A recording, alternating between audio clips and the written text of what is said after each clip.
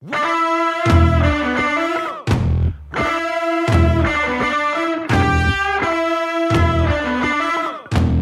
have with me today the man behind the voice. You might have watched Dubai 1 before, and you may have heard somebody say, On Dubai 1. That's right. Yeah, that's right here on the podcast. I got Miltiadis, Nicholas Kyvernitis, the man behind Private Government, and a good old friend of mine. Mil, welcome to the Basel Meets podcast, baby. Finally, it's about time. Finally, yeah, we've been talking about this for a long time. Yep, we have. So this is the first time. This is the first time you have a setup, that's decent, and it's with an audio engineer who's been pestering you to get a good setup. Right. I think what people don't know is that we've been fiddling around with this soundboard for the past hour, and we just finally figured it out. But it's the first time for us to be here, yeah. And it's weird. I have this microphone in front of my face, so I can't see you. It's got to be set up right, but it's a starting point. Yeah, and I think it's more inviting to sit down and have a conversation when you have a setup like this. I can get used to this. This is good. Yeah, I can get used to this. Hind, what do you think? I can get used to this, but I would do some visual adjustments. Yeah. that can be worked out. The background and all these things. Yeah. It's beautiful. Maybe we could utilize this screen for something. Exactly. Right here. I mean, I don't know what we would put. Maybe the Basel Meets logo, and that'll be stupid. I think that'll be stupid. Playback when you're having discussions with whomever's sitting over here, kind of like how Joe Rogan has his. That's right. Yeah. His visual, fact checking. His visual guy doing the fact checking and all that. Yeah. Mil, what's up, bro? Dude. It's finally good to be on. It's finally good to be on. Yeah. For people who don't know, and they should, Mil is a man of many talents. No. Seriously. I mean, one thing though he's pretty prominent about right now is the release of his latest album. Yeah. Come and Take. How do you say that in Greek? Molon lave. Molon lave. All right. And it's basically the band Private Government. And it's one of the coolest projects that come out of the regional metal scene, I think. And for people who don't know, I was on the first album. So I sang a couple of tracks on that one. You did. Not too shabby, I think. But yeah, man, how was the reception for the new album? And I know you've just launched it a couple of months ago. August 12th. And, here we are sitting 2 months later from the release of the album. Obviously, this took you about, 5 years? 8 years? 9 years. 8 years for you to put together. We started right after we put out the first one in 2009, so it's 9 years. 9 years. Damn, man. That's well, I mean, you weren't just sitting on it for 9 years, right? You had a lot of other projects and a lot of bands to produce and so on. So people also should know that Milton is a producer in the UAE and has produced many bands around the world.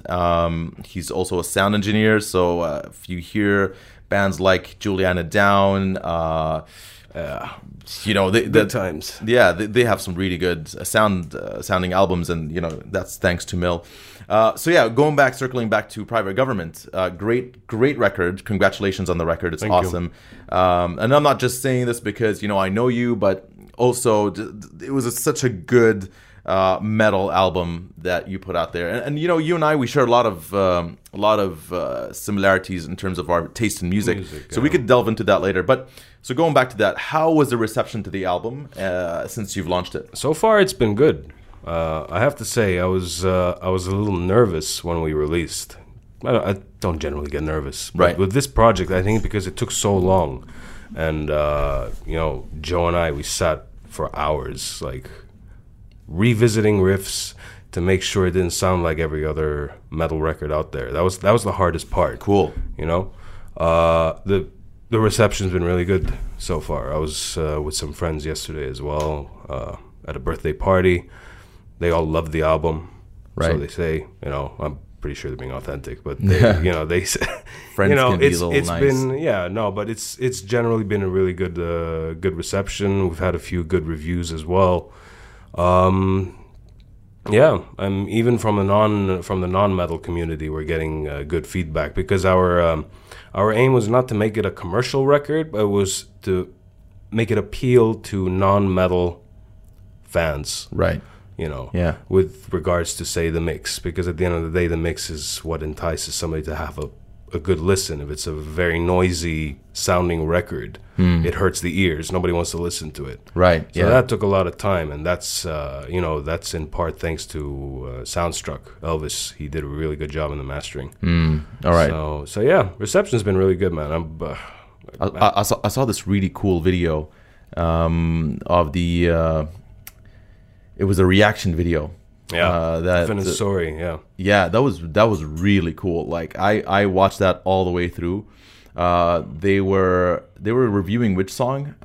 Thermite. Yeah, which is a great song. Yes, that's Joe's baby. And that's Joe Akawi, of course. I've been on the podcast a few times before.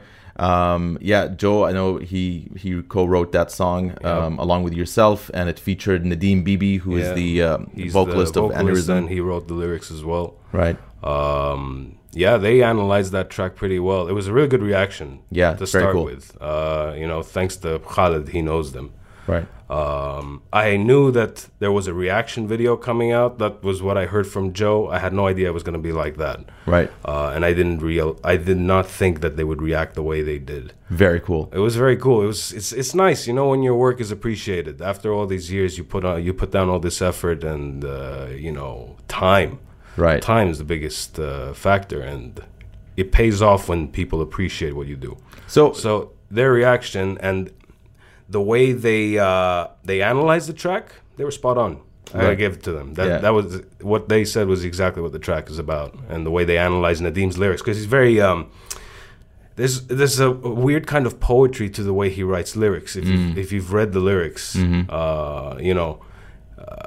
so sitting and analyzing it, you can interpret it in many ways, but usually he means one thing. And it's usually hard for people to find that one real meaning behind it, and they nailed it, So it took you, you said 9 years to put it together. And I remember I used to come over to your place, to your home studio when you were in the early on in the process.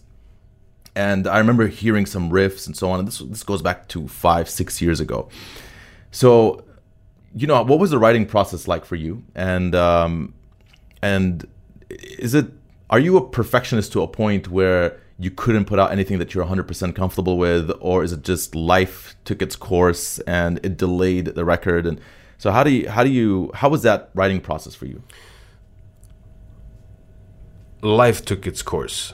Okay, it's when putting out records is not your primary objective, and you have other plans. Right.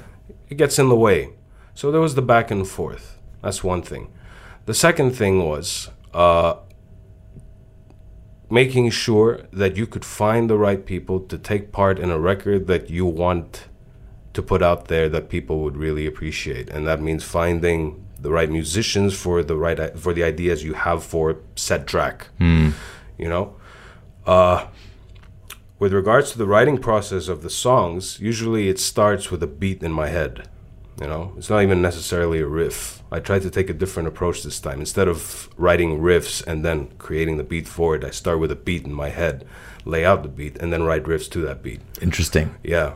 Very. I would never have thought that's how a song came into fruition. A lot of the songs came out that way, and I thought that would make it a more unique approach, in the sense the outcome would be different, because I'm not relying on the riffs per se. I'm relying on the drum beat, because the drums are the backbone.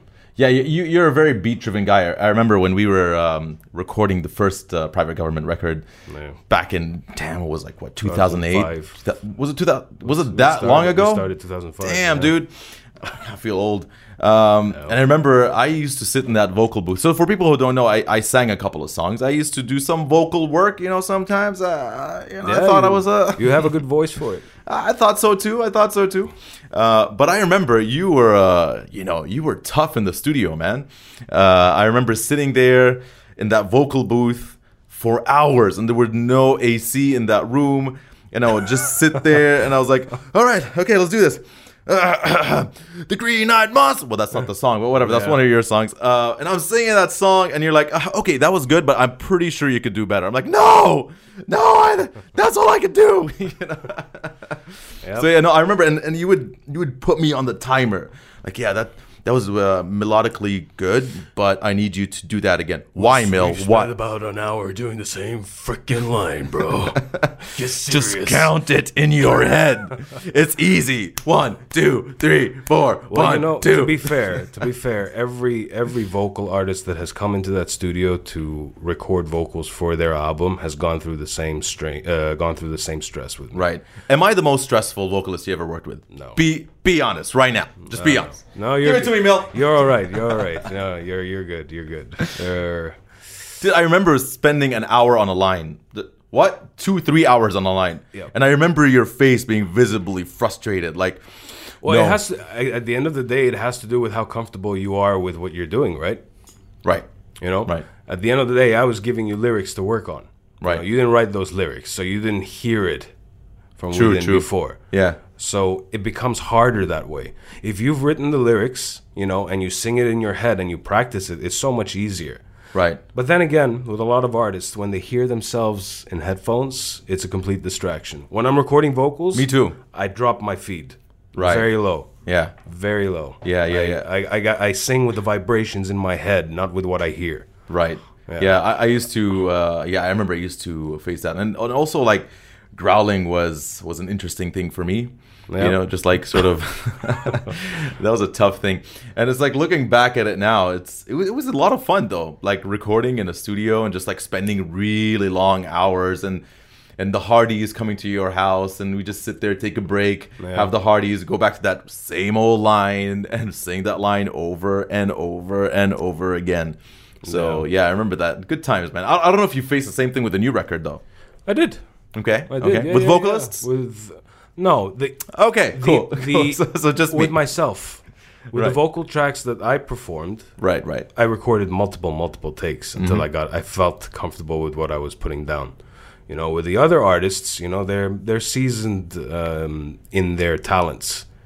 So they know what they're doing. Serge is really good at growling. Like he doesn't have that depth, but it's the enunciation as well. Right. A lot. I don't know if you've listened to Tainted with Blood enough. I have. Generally, you can make out what he's saying. It's clear. Nadim, fantastic vocalist, especially when it's in his key. This album is in drop C. Mm-hmm. So he was far more. So for people who don't know, drop C is a guitar tuning.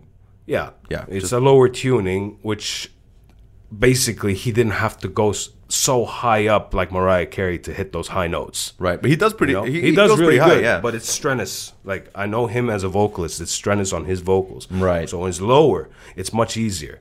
So he was able to shine in everything he did on the record. Joe Akawi's a fantastic guitarist. He's one of the most underrated guitarists. And easy to work with. Puts it down. If he doesn't like it, he does it again. Same thing with Rami Lakis. He performed bass on 5 of the tracks, and you've seen him play. Right. He's a proper musician. Yeah, he's a beast, man. He's a beast. Sure. Yeah, he's got a pinky the length of his middle finger. That's the kind of bassist he is. It's just he's definitely one of the most impressive bass players I've ever seen play. And I'm talking internationally. The guy is a wizard. He's amazing. His fingers, the way he's one of the influences with the way the bass is structured in the album. Oh, wow. Okay. Yeah. Because I first, I was blown away by the way the first Aneurysm record sounded purely because of his bass playing. And what he was doing for it. Do you know what's interesting though? I mean, you look at for me when I listen to albums, vocals are very important. Yep. And it's interesting that for you took very different approaches with vocals. So like one song would have a really melodic sort of line. The next one would be actually hip hop oriented. And then there's another one that's growling. What the hip hop one is the Luki, featuring Luki from Recipe. It's a very thrash type track, right? With a rapper on it, right? Exactly. So, but it's very interesting that you chose different vocalists and different vocal styles. throughout the album, which makes it feel like a compilation in terms of like the compilation of like the best of vocalists, you know, rather than choosing one guy to stick with throughout the album. So an example in my mind, for example, so I would look at Slash, Slash and the Conspirators, his solo band. The first album he released was The Approach of Private Government, which is 5, 6 different, or actually 12 different vocalists. The approach of what? What did I say? Private government.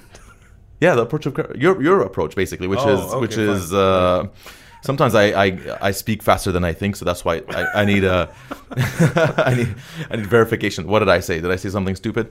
But yeah, so 12 tracks, 12 different vocalists. Yep. But then he stuck to Miles Kennedy, and Miles Kennedy sort of became the voice of Slash's albums. So like the 2 albums that followed, or the 3 albums that followed, just had Miles Kennedy on them. But for you continued with the approach of different vocalists rather than sticking to one vocalist to be the sort of like the connection between your audience and your album. Because the idea of this album was to highlight the various talent we have here and the versatility of these talents. Right. You know? Okay. So you've got Hamdan Al-Abri on Exodus. You know, it's a very small part. It's very small. I would have liked more. But he's the sweet ending to a very bitter sounding song. You know, lyrically speaking, you know, he wrote those lyrics and he performed it. He heard the guitar recording and he recorded it on the spot. It was literally like 2-3 takes and he was done. You know, but when I explained to him what the theme was, you know, this is how he ended it, and it was actually Luki's idea. Suerte to have Hamdan on the record, and I was like, yeah, you're right. Yeah. That's cool, man. The guy has an amazing, sweet voice. Yeah, like the guy's exactly. It's fantastic. full of soul. And with Luki, you know, the Recipe are they're pretty popular over here, I would think. And shout out to the Recipe. I had them on the podcast. Yeah. You know, I've been working with them for years. I work on most of their stuff. You know, as an engineer, anyway. And with Luki, I wanted to do a metal track that was thrash but had rap vocals in it. Right. Yeah. You know, so think Ice-T. Yeah. I was just thinking Limp Bizkit. Ice-T. Limp Bizkit style. And when he did that Slayer, do this all day. Raining Blood. Raining Blood. Ice-T on Raining Blood. Yeah. All right. Yeah. You know. Bum bum bum. Yeah. He did a cover. I don't know if you ever heard it. I've never heard. No. They did that sounds like an abomination. It was a pretty kick-ass cover. I gotta tell you, you gotta YouTube that. Okay, it was a really good cover. See, if that screen was working, we would have like asked Hind to have to put up that. In fact, that YouTube recording video sounded so much better than Slayer's. Really? Oh yeah. Dude. Well, I gotta be honest though, I'm not a big Slayer fan. Yeah. Yeah. It's just like Kerry King plays the same exact guitar solo on every single like. Let's take if we could do like an exercise and take any Slayer song and put it next to, like, let's say a Slayer song from 84, a Slayer song from 2010, and just compare them, you probably would sound the same. You sound the same, Kerry. You haven't changed. That's just every Kerry King guitar solo. Anyway, I digress. Where were we?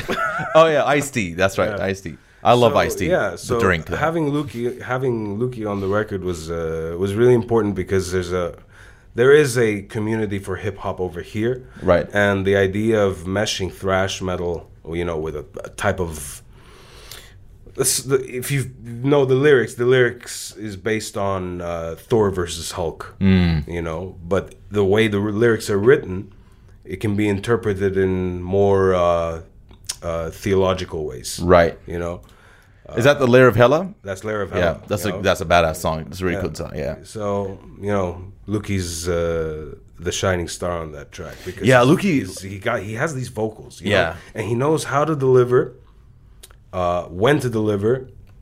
Luki from The Recipe. Check out The Recipe. They're an amazing hip hop outfit. Veterans. Luki's vocals are awesome. Very, very unique. Yep. And it works really well in hip hop and in metal. Yep. Which is very, very interesting. He's with another metal band now.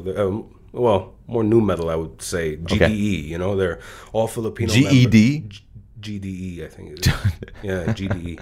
Okay, this is interesting. They're very good. They're Okay. very, very good. You know, they play a lot of live shows. You know, he plays, and he does backing vocals mainly, and I think he does some of the main vocals. Right, he's But super talented, man. He's more on the keys, you know, and synths. That's what he does, and he's having a blast being in a rock band. So, your inspirations. I know you and we share one major inspiration. Metallica. Yeah. Dude, I could do I could do these voices all day because this mic just invites me to do them. You know what I mean? Anyway, If we had let's be more serious. If we had headphones on, you would enjoy it more. Yeah, we do have headphones, but No, we nah, don't yeah, have cables, no. it just feels very professional right now. Yeah. Very professional. On Dubai One. Am I doing it right? Yes. On Dubai One. Do it. On Dubai One. On Dubai One. Dubai One has not sponsored this podcast. No, they haven't. No. So inspiration, right? So we both share the inspiration of Metallica. Was Metallica or other bands an inspiration for you when you wrote this album? And then maybe from there we can talk about metal in general. Metallica is always an inspiration, but I listen to a lot of scores as well and classical music. Yeah, I noticed that in your writing for the intro for the album. Yeah, Dude, very, very epic. thank you. Yeah. Thank you. But I think I've shown you the original version of that track. You know, it didn't have all these war drum sounds in there before. It was more an electronic track with guitars. I decided to make it a bit more organic this time and throw in some war drums. It's very it sounds with a huge. lot of synths. Yeah, It sounds huge. Yeah, it's Yeah. those war drums, man. War drums, they do everything, Dude. You know, because the same track is at the end of the album. Yeah, yeah. It's only got additional strings that play a different note. You know, Yeah. it gives it a different vibe to the first track, and it doesn't have the war drums, but it's exactly the same track. You know what? I've seen you work a lot of times. You know, like I've actually been behind the scenes, you know, when you're sort of producing something or when you're just showing me a new track. You know, I come over, you're like, there's a new track I want you to listen to.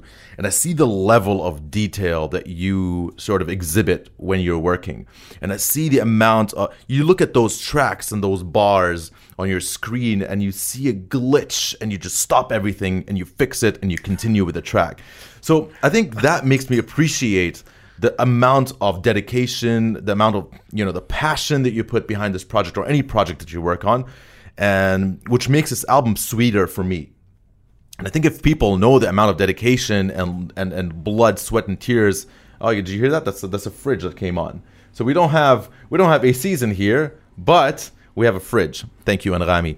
I love Anrami though for giving us this room. But yeah. So I'm just saying, if people know the amount of blood, sweat, and tears you put behind your projects, then I think they will appreciate this album way more.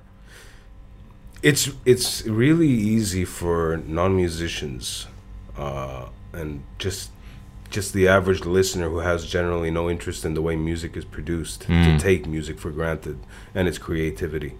Right. It's easy for people to criticize a track that, you know, may not suit their taste, but they don't know what went behind that creation, you know. So I find it hard, unless you have a generally good musical ear, to appreciate when somebody who has no musical background or no knowledge of the greats of music or any knowledge of even classical music, because, you know, there's so much effort, especially with classical music. You know what it takes to write a classical piece? It's insane. I'm sure. Man. Like, I cannot imagine doing something like that. You're talking about writing sections for strings, writing sections for the horns, you know, when each section comes in, the timpani, the xylophone, you know, like, this is hard work. So when, you know, not average, I won't say average, but when normal people who have no creative background criticize it, it's really hard to accept, you know. Because it's like me criticizing you for something you're good at that I have no idea about, you know? And for this record, yeah, it took a lot of work. Like, how many times I almost just dropped the project, I can't count. Right. Yeah. Because of the frustrations that come with writing an album. And it's not just a song. It's not a single like the way people do it nowadays. They record a single, finalize it, and put it online for everybody. Yay! Oh my God, it's fantastic. Whatever. No, it's a full album. You know, this is something more of the past now. Like as time progresses, people are just putting out singles because an album takes a lot of work. All the work that went into this album was reviewed with full detail. You know, from every note to every performance, like detail. Like you might say unnecessary detail because music's about expressing yourself and whatever and all that. You know, I think it's different approaches. It's some people like raw sounding. Sort of acoustic, chilled out, indie sounding albums, and some people appreciate the type of stuff you do, which is just going in there and be very sort of meticulous about how you write your music. I think they're both acceptable, and they both have their joys. 100%, 100%. I agree with you, but I don't know. For me, it's a perfectionist thing, right? And still, like for me, the album is still not perfect. You know, really? I would have. Let's say on the mix stage, I would have done things maybe a little bit different. Really? Interesting. Although everybody loves it, you know? But I'm my own worst critic. Well, I think, I remember, I think it was a James Hetfield quote. He's like, you can't polish your song way too much. Otherwise, it'll become a over-polished piece of shit. Just a very deep quote from James Hetfield. I remember I think I was like 17 or something, or maybe a bit younger when I saw him say that. Like he's sitting there talking about Reload. You can't overpolish your song, man. Otherwise it becomes an overpolished piece of shit. Yeah. I was like, yeah, that's very profound. Well, it stuck with me for 20 years. So there you go. No, he's right. You know, he's right. So, you know, you'll have parts in the writing process that are not, you know, right on time necessarily. You try to keep it raw and organic, like say tom rolls. Right. Everybody screws up on a tom roll. You'll never get that perfect 16. You know, unless you're Portnoy. Unless you're Portnoy. But Dream Theater drummer. Yeah. Ex-Dream Theater drummer. Yeah. So yeah, no, I think if I recorded the amount of time spent on this album and what I did and what we all did, you know, they would see how much work goes into it.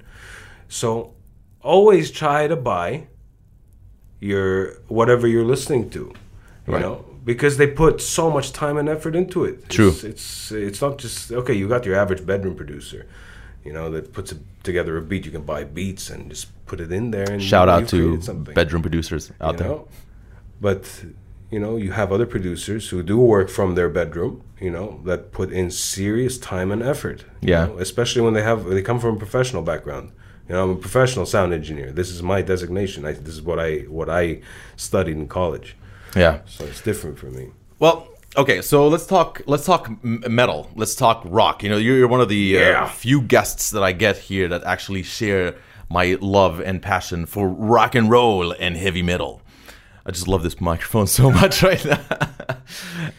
It's time for you to buy one. I need to get one, man. Unless Rami would have me here indefinitely. Like, they're working behind me, and I'm like, hey, guys, I'm just recording an episode of Basel Meets. Don't mind me. I think if they do a little more treatment in this room, it would be more usable. Yeah, that's cool, though. Like, it looks like... I mean, I know Hind does not like the aesthetics of the room. But, yeah, for me, I can't complain. You know? Look, this is the first episode out of the 36 that we record. This bloody thing over here. We have this constant. Behind you, they're purple behind you, though. Or change the angle. Yeah, I don't want them to. Yeah. Think I hate the space. Just change the. I hate this space. I'm just gonna say it. We don't hate this space. We actually love this space, and it's free. So there's that too. Yeah, it's true. Anyway, so going back to so metal, rock, and so on. So, like we said, there's a lot of influences on your album. It's there, it's visible. But let's talk metal. Let's talk rock. So you are a Metallica fan through and through. I think that's the band that propelled you into the world of rock and roll and heavy metal. Is that fair to say? It was Ride the Lightning, Creeping Death. Okay, Creeping Death. Well, that was your first Metallica. That was the first Metallica experience. Really? All right. Yeah.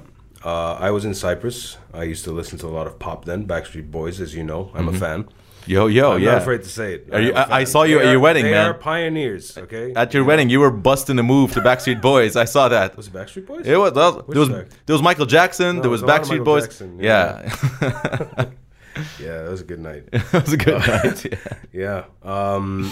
So I used to listen to pop, a lot of pop, and I had a neighbor who is a dear friend of mine now, who used to blast Metallica.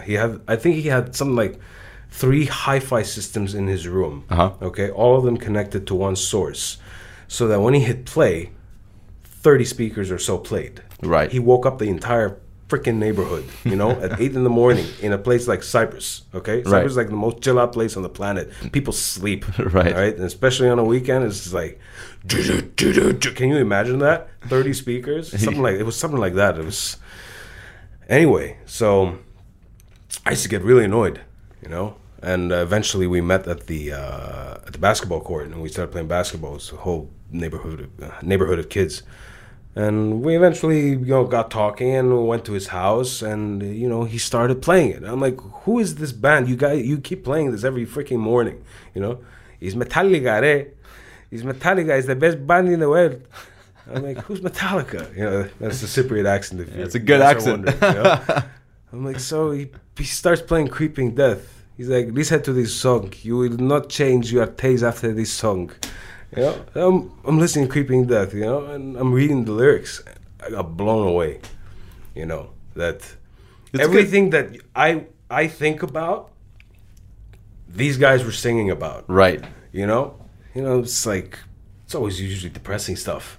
Right. The drug abuse, war, differences in opinion, and all these things that exist. These are things that I think about regularly. From then until now, I still like. So that's the subject matter that attracted you to metal and 100%, rock and roll. Yeah, because these are serious matters that people don't take seriously anymore. And the fact that I could listen to music that expressed my thoughts and didn't have to be music that was about falling in love every time. Right.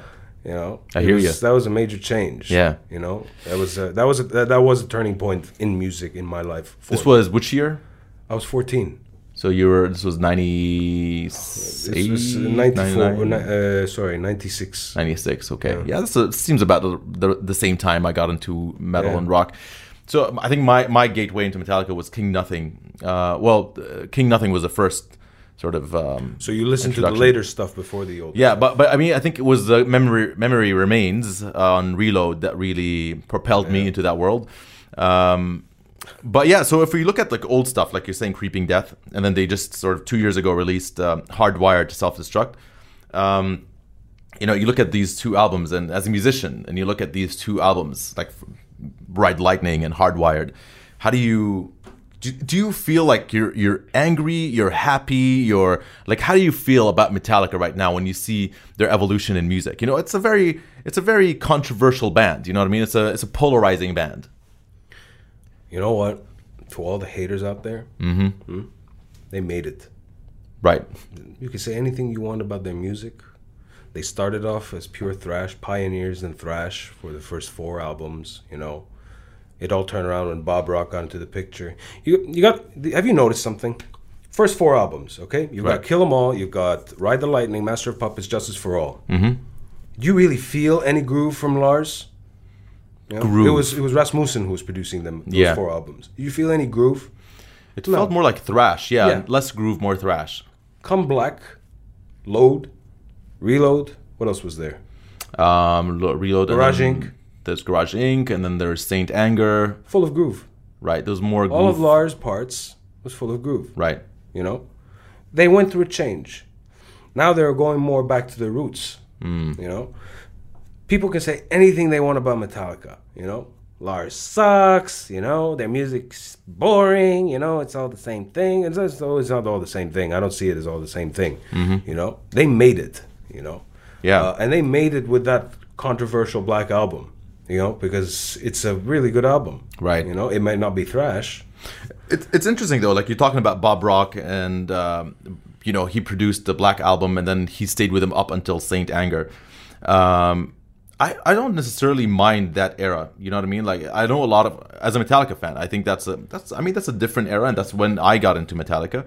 But I don't mind that era. I mean, Bob Rock really did good things for Metallica. I mean, the Black Album sounded amazing. Hetfield sounded crisp and awesome on that album. The groove of Lars sounded really good.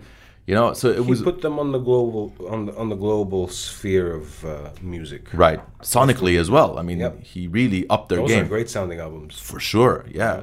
Well, with exception to Saint Anger, I still can't chew I feel and like swallow that. I feel like that was an experiment after trying to come back from all the chaos they underwent. Right.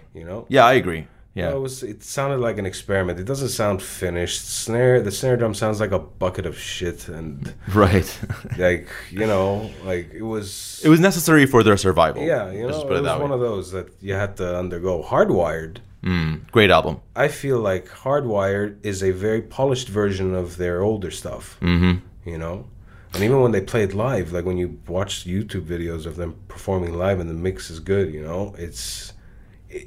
if you put the old guitar tones in there, and I'm sure you've seen some of those YouTube videos where they put the old guitar sounds and the old drum sounds and play Hardwired. Yeah. I've seen that. You see how it would fit. Very cool. So they've got their old feel back with the new sound, and lyrically it's very nice as well. It's a very good album. Look, what I like about, so let's look at Metallica's era 2000 onwards, which is Saint Anger, Death Magnetic, and Hardwired. So I wasn't very happy with both Saint Anger and Death Magnetic. I mean, Death Magnetic was, they said Rick Rubin was coming on board and he was going to help them bringing it back. Just the production of the album didn't sound good. Most overrated producer of all time. Pretty overrated. I'm not gonna lie. Overrated producer of all time. Yeah. I mean, look, he's known to bring back that spark from the bands, bring back their old glory and so on. But it was too much focusing on the old glory. It's like you're coming to me and you're saying this car doesn't start. Can you start the car for me? Yes, that's what he did. He started the car. That is all he is. Right. He hotwired that. He got a new battery in the system. No, but for me, it's just looking at you made them think so much about their old days that you made them neglect some of the good parts in the 90s. And that's what I loved about Hardwired. Hardwired does not neglect any Metallica era. It brings the loads, it brings the early stuff, and it mashes them together in an incredible way. There's a lot of good vocal melody in there. There's a lot of good breakdowns. There's a lot of good fast songs. Like Spit Out the Bone is one of the greatest Metallica songs ever written. I love Moth into Flame. So I like that they brought both worlds together, but that was my problem with Death Magnetic. Like they sort of like completely ignored the 90s and just wanted to go into the 80s and recreate the 80s feel, and that's something that maybe I didn't sit too well with me. Yeah, no, I hear you on that one. Yeah, it wasn't my favorite new release. Right. Well, I think we heard it together, remember? We did. Do you remember that day? I got the first 2 copies before we went into stores. Yeah, we were in your car. Do you remember that? It was one song. We played together, one song together. We were in your car. Judas Kiss. Yeah, that's right. Yeah. Holy shit, that was back in... That was a good track. Yeah, that was a good track. A good riff as well. But it's exactly like you said. Something was missing from that album, from the writing process. That didn't particularly gel with me. I don't usually listen to Death Magnetic anymore. Right. But the band's been through their ups and downs in their lives, and I think they found their footing again. With writing music, because you get used to. There's so many bands out there, that write really good music now. And you're talking extremely technical stuff. Stuff that touches the soul. Right. With Metallica, it's a little more simple. Yeah, and more about attitude, though. Metallica brings out the attitude in their music. It's all about attitude. Spit Out the Bone makes you want to break stuff. Right, yeah. Like literally. And it's... I don't know, man. Like, every band's got their appeal. Dream Theater's a very technical band. I could never really get into them, but I like them. I will listen to them good, yeah. once in a while. They're all right. They're okay. Sorry, Joe. Sorry, Joe. Dude, we have to get into this. You are a voiceover genius, right? You're the man behind the voice. So, and you know, we send each other a lot of voice notes. Yeah, you know, I know. It's always fun. Yeah, we do that, and I if I have a new impression, I sort of like send it to you first, and try to assess if it's good. You know what I like when you do an impression of me doing an impression of Al Pacino. Hoo-ah! All right, let's try to do an Al Pacino impression. No, you do an impression of me doing an impression of Al Pacino. Ha! This is the funniest thing ever. You know, he tries to mimic my face. Milton, you're coming here on the podcast. Did I gain? You're coming here on the podcast, and you're talking about Metallica. You think Metallica's a good band? Yeah. Hoo-ah! Yeah, I think they do. They are. You know, they spend all their lives on Metallica. You're wasting your time, Mil. Dream Theater is clearly a better band. Whatever you say, Bob. Dude, what was that? What was that Heat one you do? Oh, you want me to do it here? Fuck yeah, dude. What were the lines? Oh, man. I'd have to get mixed up with that bitch. Because she got a great ass. And you got your head all the way up it. Ferocious, aren't I? Yeah, that's Al Pacino. Have you watched Heat? Yeah? It's a good movie. Heat is a great movie, man. I love Heat, man. That was one of the best. That was one of the best, like, gangster. It's very intense. Yeah, that's super cool. It is. Especially the dynamic between, you know, Robert De Niro. Yeah. You know, yeah. Between Robert De Niro and Al Pacino. You know, the dynamic between them two. You're good, you're good. Yeah. You're good at doing those impressions. I can't do. I could just do like a cheap Italian mobster accent. Yeah, you, Milton, how you doing? You're doing some impressions on my show, on the Best of Me show. It's a pretty shit show. You know, it's a shit show if you know what I mean. God, that sucks. You do a really good Barack, though. I gotta give that to you. He does a really good Barack Obama impression. If you've never heard it, I don't.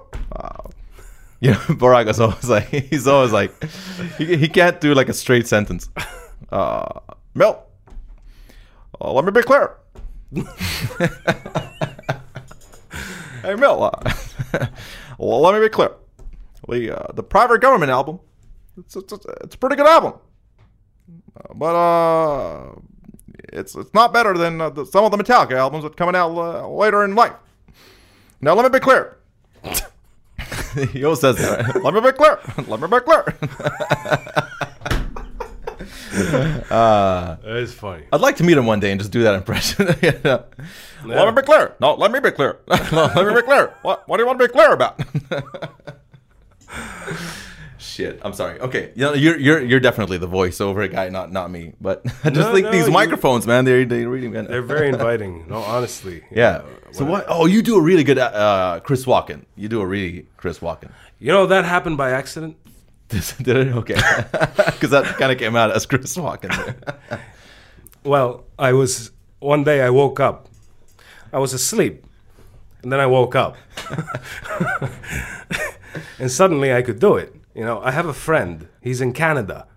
He tried to do it for years. And he never succeeded. You know, and I thought, what's the big deal? You're trying to do an actor who's got the face, but not the name. You know, I didn't know who he was. And one day, I kid you not, I was asleep. I woke up. And I could do it. And I could do it. And the first thing I did was call this guy. His name's Abraham. He lives in Toronto. Good place. Canada. Yeah, sorry. No. Hey, what's wrong with Toronto? What's a good place? I don't know why I'm Italian. What's going on here? He couldn't believe it. He said, I spent years trying to do this. How did I move from Christopher Walken to Al Pacino? I have no idea. You know? Anyway, I spent years trying to do this accent. I couldn't. And you wake up one morning and you can. What the fuck?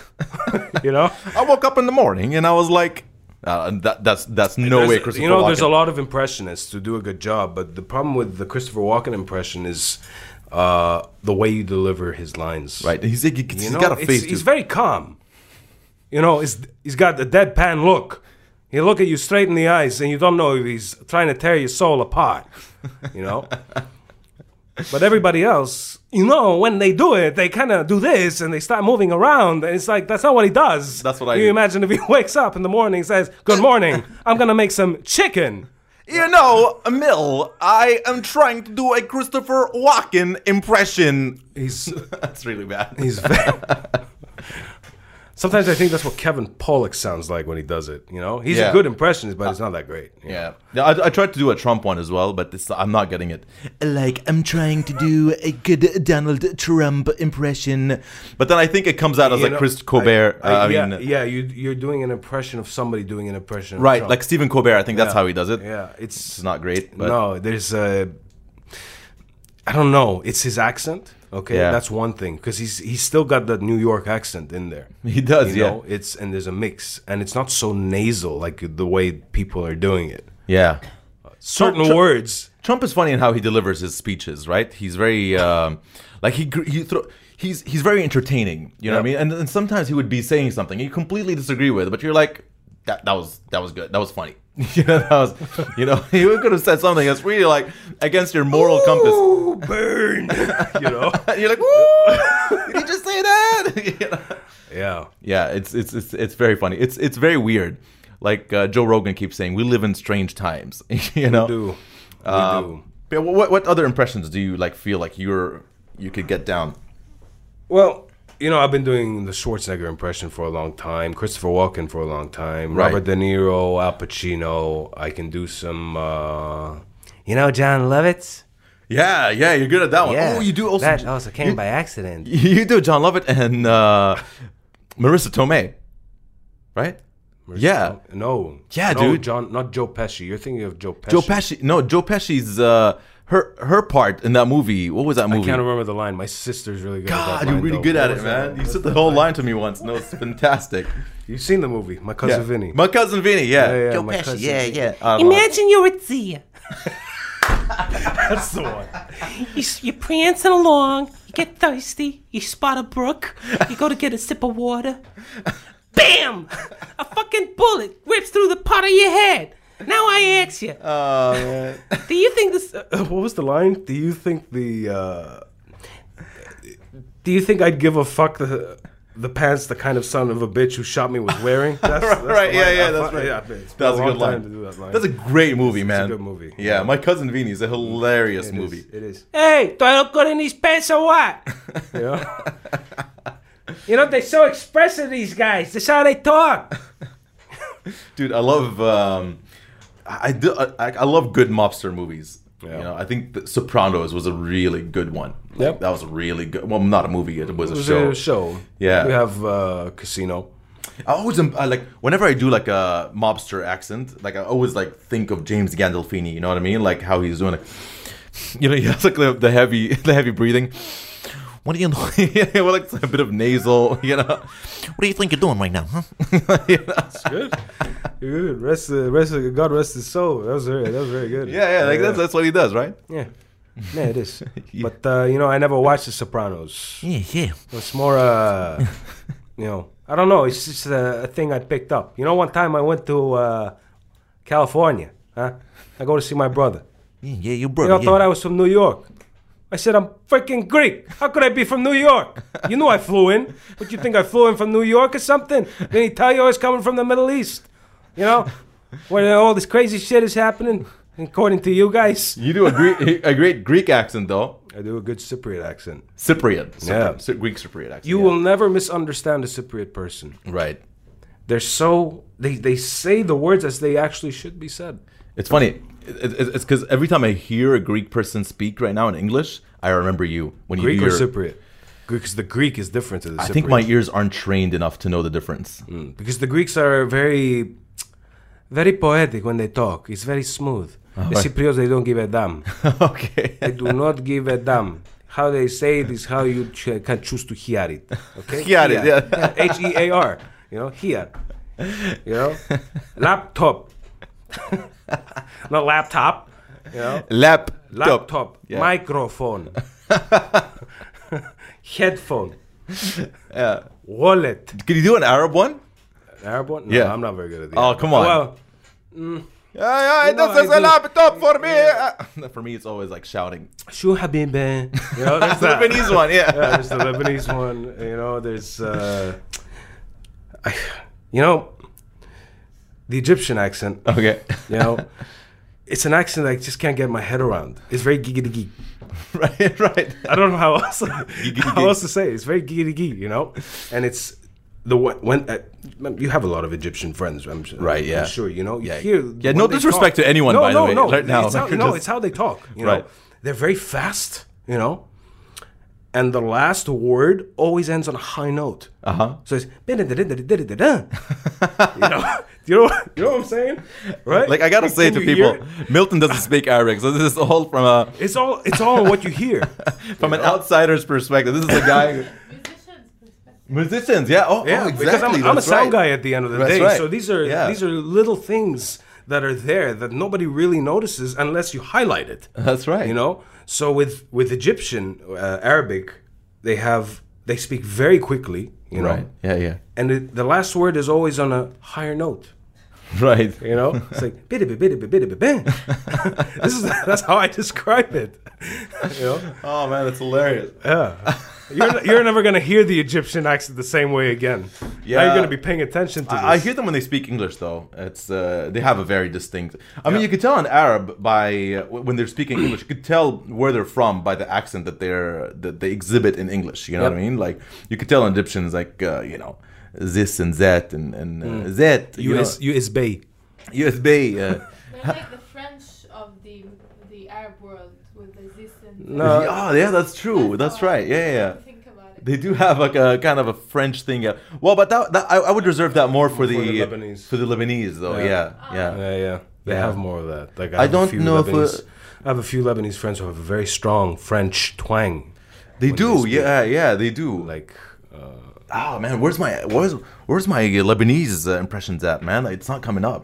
you're nervous. Yeah, it's like I feel like I'm caught, like I'm being caught on like right now. Like you got to do it right now. But you know, not all people who are from Lebanon speak the same way. Not all of them. Yeah, have that well, it French depends, twang. yeah, their There's a background, few, where they're from. You know, there's a few different. For sure. A few different accents. But this one, Indian one is clear, no? Which one? Indian one, it is clear, no? No, you have north, you have south. So yeah, you have people from Kerala or Bangalore or places like this where you know Tamil and Malayalam is more Right. the regional language, you know, Right. because it's a different language altogether. Actually, when they talk, it's very But the northern Indians, the northern Indians have a more British thing to them when they speak Hindi. It's very classy sounding. I'm not to Right. say that Malayalam doesn't sound classy. It's all right. It's just No offense to anyone, it's just- by the way. Blanket, no it's offense. no, they shouldn't be offended. That's just how it is. Right, yeah. All right, that's how they talk, and Right. it's fine. For me, it's a fascinating language, Malayalam. Right, You know, right. I used to work with Keralites, Uh-huh. and just hearing them talk, it's just, it's like a submachine gun, you know. It is, No that's so joke, true. it's so fast, and you're trying to make out which are the words in there, like what constitutes a word Right, in yeah. that sentence, and then they'll explain to me. Oh, shit. Or this one word is, it's hard. It's a hard language. Yeah. Northern Indians have a more polished accent. They speak Hindi. And when they speak Hindi, there's a certain aristocratic feel to it, if that's the word to use. I don't know why. It's just very posh. Right. So when a Northern Indian is talking, That's so true. it's more clear. It's more clear. Yeah. Yeah. Yeah. Of course. Kind of, he sounds like a CEO of a very big bank. You know what I mean? Like, God, I don't know. I feel like this is going the wrong direction right now. You're enjoying the mics. That's Well, you know what? I am really enjoying these You know mics. what? I'll tell you what. I will never understand why people take offense when you do that. If I could find somebody who could do the Cypriot accent, I will. Yo, you could do commend them. Filipino really well. Of course. Yeah. You know, everybody always starts with the ma'am sir. I don't start with the ma'am sir. Yeah, that's It's a all about cop-out. the accent. Yeah, it's that's just, it's like There's much more to it. Yeah. You know? Ma'am sir, ma'am sir, ma'am Yeah. sir. I mean, like, I don't understand why they do the ma'am sir thing. Part of me thinks it's Honestly, not even a lot of them say that. Like, even in the service industry, not a lot of them say that. Yeah, but the ones that do, I wonder why they do that. Is it like they're too lazy to call you either ma'am or sir, so Right. they just throw the two together? Right. Like I don't understand why they do that. Like, how my ma'am or sir, choose. Right. You know? Yeah, we should get into the psychology of that. You know, why do Like, they do that? People don't think about this. Like, why ma'am sir? And for Right. me, I think it's because they're just getting the greetings out of the way. Yeah, just Hi, like ma'am, what sir. can I don't know who walked through the door right now. I'm actually looking at my phone. Hey, ma'am, sir, whatever you are, whether you're a ma'am or a sir. Oh, you're a sir. And okay, again, fine. please, nobody take offense. Okay, this is how it is. Right. All right. Right. I'm just No, but you putting it out do there. a real one though, right? You do like a proper one. Yeah. Yeah. You know, there's course. this. You have all these people who are talking normally, no?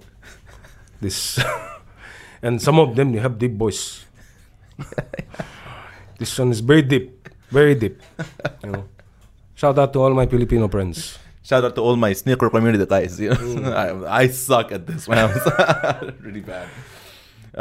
You have to be relaxed. Yeah. I could Just be relaxed. happen only for me. Oh. No, see, it's like an Indian Sige. comes out. Like, what's good for me? Like, what is that? Yeah, it's really bad. No, I think I'm just used to probably like Indian, Arab. I could do like several Arab accents. Maybe some British. Like very posh British one. Like, I don't know, my voice has to change. You know? Why do you suddenly have to explore the deep end of your voice? Oh, yes, yes. Yes, it's quite. You could do like a chavvy quite one. deep, quite down there. Yes, my name is Scar. Oh, yeah. Simba. That's good. That's good. Yeah. Scar. No, for British, well, yeah, it comes and goes for me, except the David Attenborough impression. Right, yeah. Whenever you send me voice notes, you send me a David Attenborough, like sort of. Well, sometimes I do a face swap, so I'll go online and find a picture of David and do a face swap and put it here.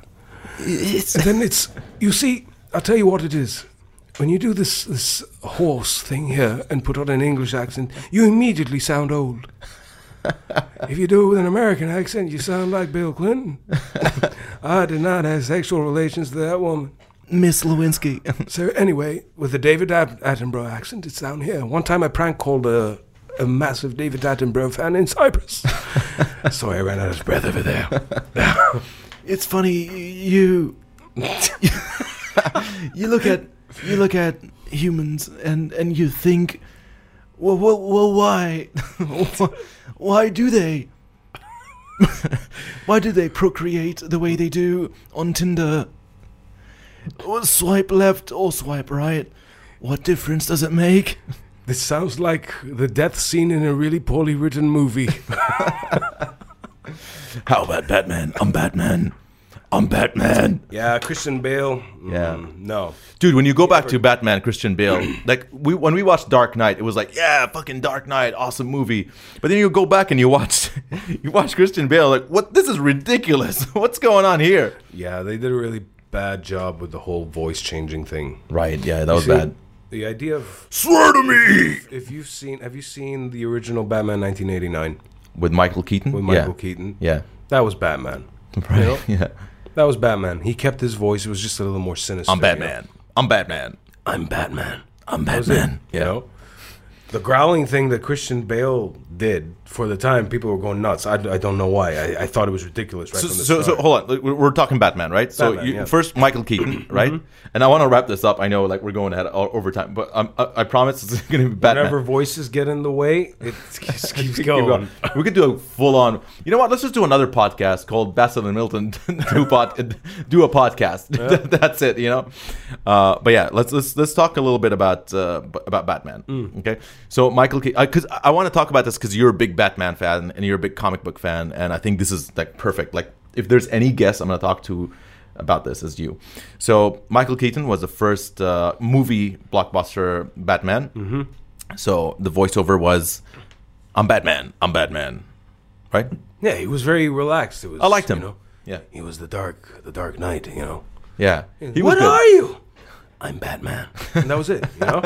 Yeah, it was good. I remember that Batman. He did a really good Batman, and one of my favorites for sure.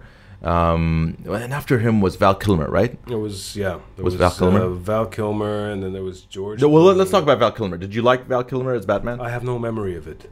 Yeah, he was interesting. I have vague memory of George Clooney, but that's because I thought he sucked. Yeah, so right after Val Kilmer, he did a couple of movies, right, as Batman. Batman Forever, and Batman Forever was a good one. I remember that one. That had Nicole Kidman in it. It had Jim Carrey in that one? It did. Did it? Yeah, as the Riddler. Do you remember any of these? I think you were too young for that, right? Yeah. I don't think you were even born, Hind. 93. You were born in 93? Hind right here is born in 93. I was 9 years old when that went. God damn. Okay. So Val Kilmer. I remember Batman Forever. That was a good one. I don't remember him so much as a Batman, so maybe not much of an impression. Man, he was good at that one. And then and with George Clooney, and that was the weirdest Batman. What was that called? Batman and Robin. Yep. Chris O'Donnell was Robin. Mm-hmm. God, that was a terrible Batman. I can't remember the movie. It was really bad. It had Arnold in it. I can't believe we didn't do an Arnold with Mr. Freeze. Yeah. Hi, how are you? It's great to see you. Fantastic. What was that? There was a one-liner that was really bad. Phrase. Something like that. No, wait. Yeah, phrase. Surprise. Like something like that. That's so bad. I can't remember the line. Phrase. I'll be back. Like, no, the wrong movie. Wrong movie, dude. No. Yeah. Anyway, that was a really terrible Batman. And then they took a break from Batman for a while. Yep. And then they came out with Batman Begins, which is actually my favorite of Christian Bale's movies. Right. That was a good one, too. That was a really good one. And then there was The Dark Knight Rises. No, The Dark Knight. Just The Dark Knight. And then The Dark Knight Rises. Right. Yeah. The Dark Knight was a really good one with the Joker. And the movie was good. The Joker was brilliant, but it was not my favorite Batman movie of that series. The first one was with Scarecrow. That's when Christian Bale came on, and he didn't really have that thick. Yeah, he was okay in the first one. He was okay in the first one. Suddenly, it just morphed. Yeah. You know? Batman. Swear to me. You know, it's like. Yeah. Dude, the bars on my laptop just picked up big time on that one. And then right after that was Ben Affleck. Yeah. Which I don't know. I mean, I don't know. He was my favorite after Michael Keaton. The problem with Ben Affleck in Justice League is that Justice League was poorly done. Right. It's not my favorite. You know? I love Batman versus Superman. I know a lot of people didn't, and I quite frankly don't care. You know, I watched the uncut version, and it is brilliant storytelling. Okay, it's a bit dark. So what? It's okay to go a bit dark. You know, in Avengers, everybody died. You know, that's dark. Whoa! Spoiler alert, everyone! What? Nobody's seen it? If you haven't seen it by now, you don't deserve to watch it. I haven't seen it. I mean, I'm not a Marvel fan, but yeah, I mean, if anybody haven't seen it, I'm so sorry. I had to ruin it for you. You know? Okay, did you watch it? Dark. No, not a fan. Not a fan? Okay, cool. Okay, cool. Yeah. I don't deserve to watch it. Because it's not your thing. If you haven't watched it by now, you're not really into it, right? Yeah, me too. It's straightforward. Fuck. You know? So everybody dies in the end, huh? Well, pretty much. You know. Well, that's a bummer. You know, and the story itself, but the story of Avengers is very nice, and I think you should watch it. I think not now. It might. I was gonna invest in all 14 movies or whatever. Well, look, they're making a second part. Something's gonna happen, okay? Right. And it has to do with the stones. Gotcha. You know, okay. At the end of the day, so more. I think since you don't know the story, I think you should watch it anyway. Cool. I will. I'll watch it. Okay. Because it will make you think. You know, which side are you on? You know. Right. Honestly, I heard about that too. Yeah. Dark Side. Yeah. Was it Dark Side? Yeah. No, not Darkseid. Thanos. Thanos. Yeah. Is DC. The only reason I know this is because my nephew is a Thanos and Darkseid fan. Very weird. He really likes villains. He doesn't like the superheroes. Darkseid is awesome. Yeah, he's an awesome villain. I'm like, Faisal, he's a formidable foe of Superman's. I'm like, Faisal, you sure you don't like Superman or Batman? No, Thanos and Darkseid is where it's at for him. But it's cool. And respect. He's different. No. Hopefully he'll be a metalhead one day. So Ben Affleck was really good in Batman versus Superman. I feel. I loved the fight choreography. Right. It was very That was a good movie. silent. I enjoyed it. It was a good movie. If you've watched the uncut version, you know, it tells the story right from beginning to end. I want to see a full Batman movie with Ben Affleck. Yeah, we'll see what happens. You know, I feel like Warner Brothers shoot themselves in the foot every time. It becomes a question of creative freedom. At Marvel, they have creative freedom. Right. You know? Yeah. Look what they did with Thor Ragnarok. Even though I didn't like the movie, it was a good movie for what it was. I was expecting something a bit more epic, so to speak. Right. You know? Yeah. So, but in itself, it was a good movie. That's because they had creative freedom. Generally, all the Marvel movies, they all have creative freedom. In Warner Brothers, I think there's a bit of micromanagement happening. You know, and if you're micromanaging creativity, that's a hindrance on creativity. You don't micromanage creativity. Right. You know, because when you're a creative person, you need your space.